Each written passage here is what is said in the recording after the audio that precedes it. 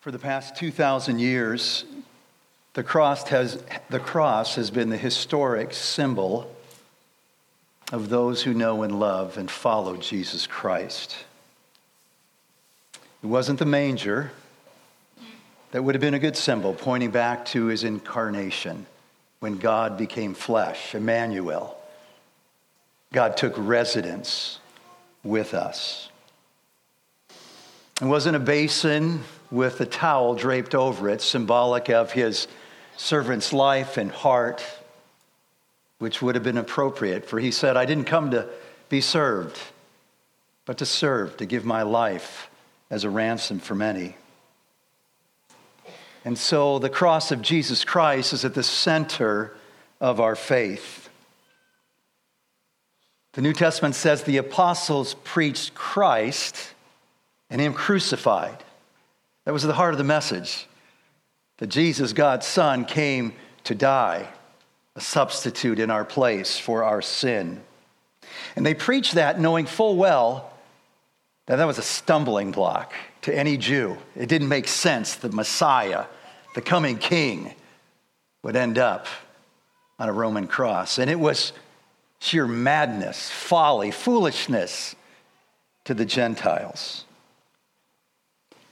We come as his church tonight, with his church gathered around this city, this country, around the world, to remember the one who knew no sin, the one who became sin on our behalf, that through him we might stand rightly before our holy God. When Jesus took the cup and the bread, he said, "This is my body, which is for you. Do this in remembrance of me." And after supper, when he took the cup, saying, "This cup is the new covenant in my blood," no longer in the blood of an animal, of a lamb, a bull, a goat. "Do this whenever you drink it in remembrance of me." Can I suggest that God's people from the very beginning, like us, have been a forgetful lot? And God, in his mercy and grace, has given us the bread and the cup to remind us. He says, this is how I want you to remember me. There are a lot of things that the disciples could have pointed to. He could have said, remember my example, my humility, how I treated people with grace and kindness, rich and poor, Jew and foreigner, leper, a Samaritan, a woman, a demonized person. He could have said, remember my teaching, the authority in which I taught like no one else. Remember the commands I've given you.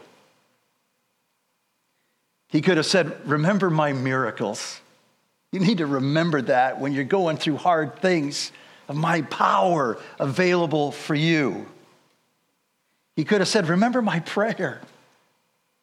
Our Father in heaven, hallowed be your name, your kingdom come, your will be done.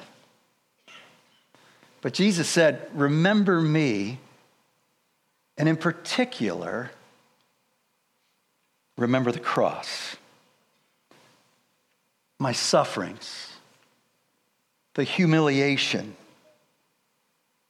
the beatings, the nails, the sword, the mocking, the taunting, the spitting, the 39 lashes. Remember how I gave up my life for you as a demonstration of my love. Now, at face value, the cross looks like utter defeat, the worst imaginable tragedy that could have ever happened. Yet Paul says the message of the cross is the power of God. The cross points to the power of God. Jesus Christ, suspended between heaven and earth, unable to do much, struggling for a breath. The power of God. How so? The power of God's love. John tells us in chapter 3, for God so loved the world, so loved you, that he sent his one and only Son, Jesus, that whoever believes in him will not perish but have eternal life. Paul said in Romans 5:8, God demonstrates his love for us in this, that while we were still sinners, Christ died for us. The power of God's love. The power of God that brings victory, destroying the curse of death, the devil, and our sin, nailed to the cross. As we heard earlier read from the prophet Isaiah, all we like sheep have gone astray. Each of us have turned to our own way. And yet the Lord has laid on Christ the iniquity, the sin of us all. The message of the cross is the power of God, his love, his victory. The power of the cross is greater than our troubled past, the weight of our guilt, the scars that will not disappear, so visible to our own hearts. The message of the cross is the power of God to reconcile us. Something we were incapable of doing, to bring us back to God, the God who made us, the God who loves us, the God who we turned our back on. Peter said in 1 Peter 3, for Christ died for sins once for all, the righteous, that is Christ, for the unrighteous, that is me and you, for this purpose, to bring you to God, to bring you into a relationship with God.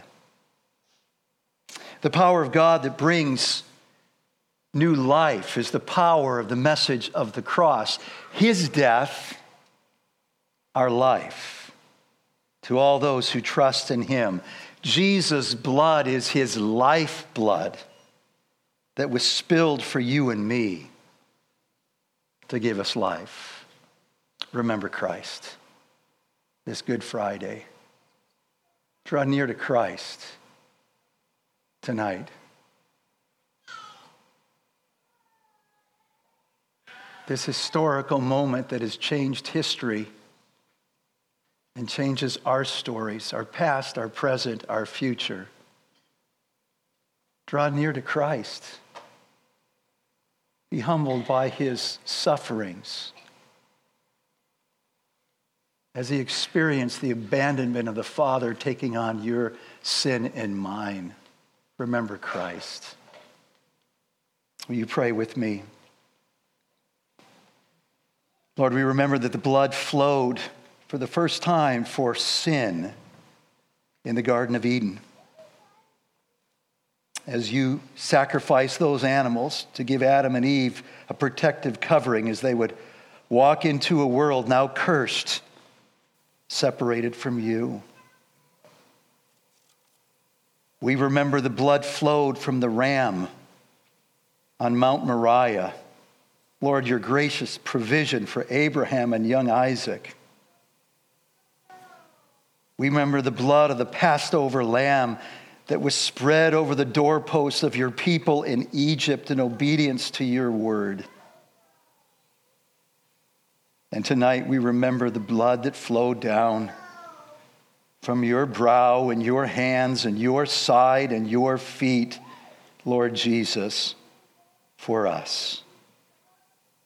You are the Lamb of God who came to take away the sin of the world. Like the garments made for Adam and Eve, you are our protective covering from the holiness of God we dare not enter into. Like the ram caught in the thicket, you are God's gracious provision, our substitute. And like that Passover lamb, you saved us from judgment and the angel of death. And so, Lord God, we eat this bread and drink from this cup with humble, grateful hearts, We pray all these things in Christ's name. God's people said, amen.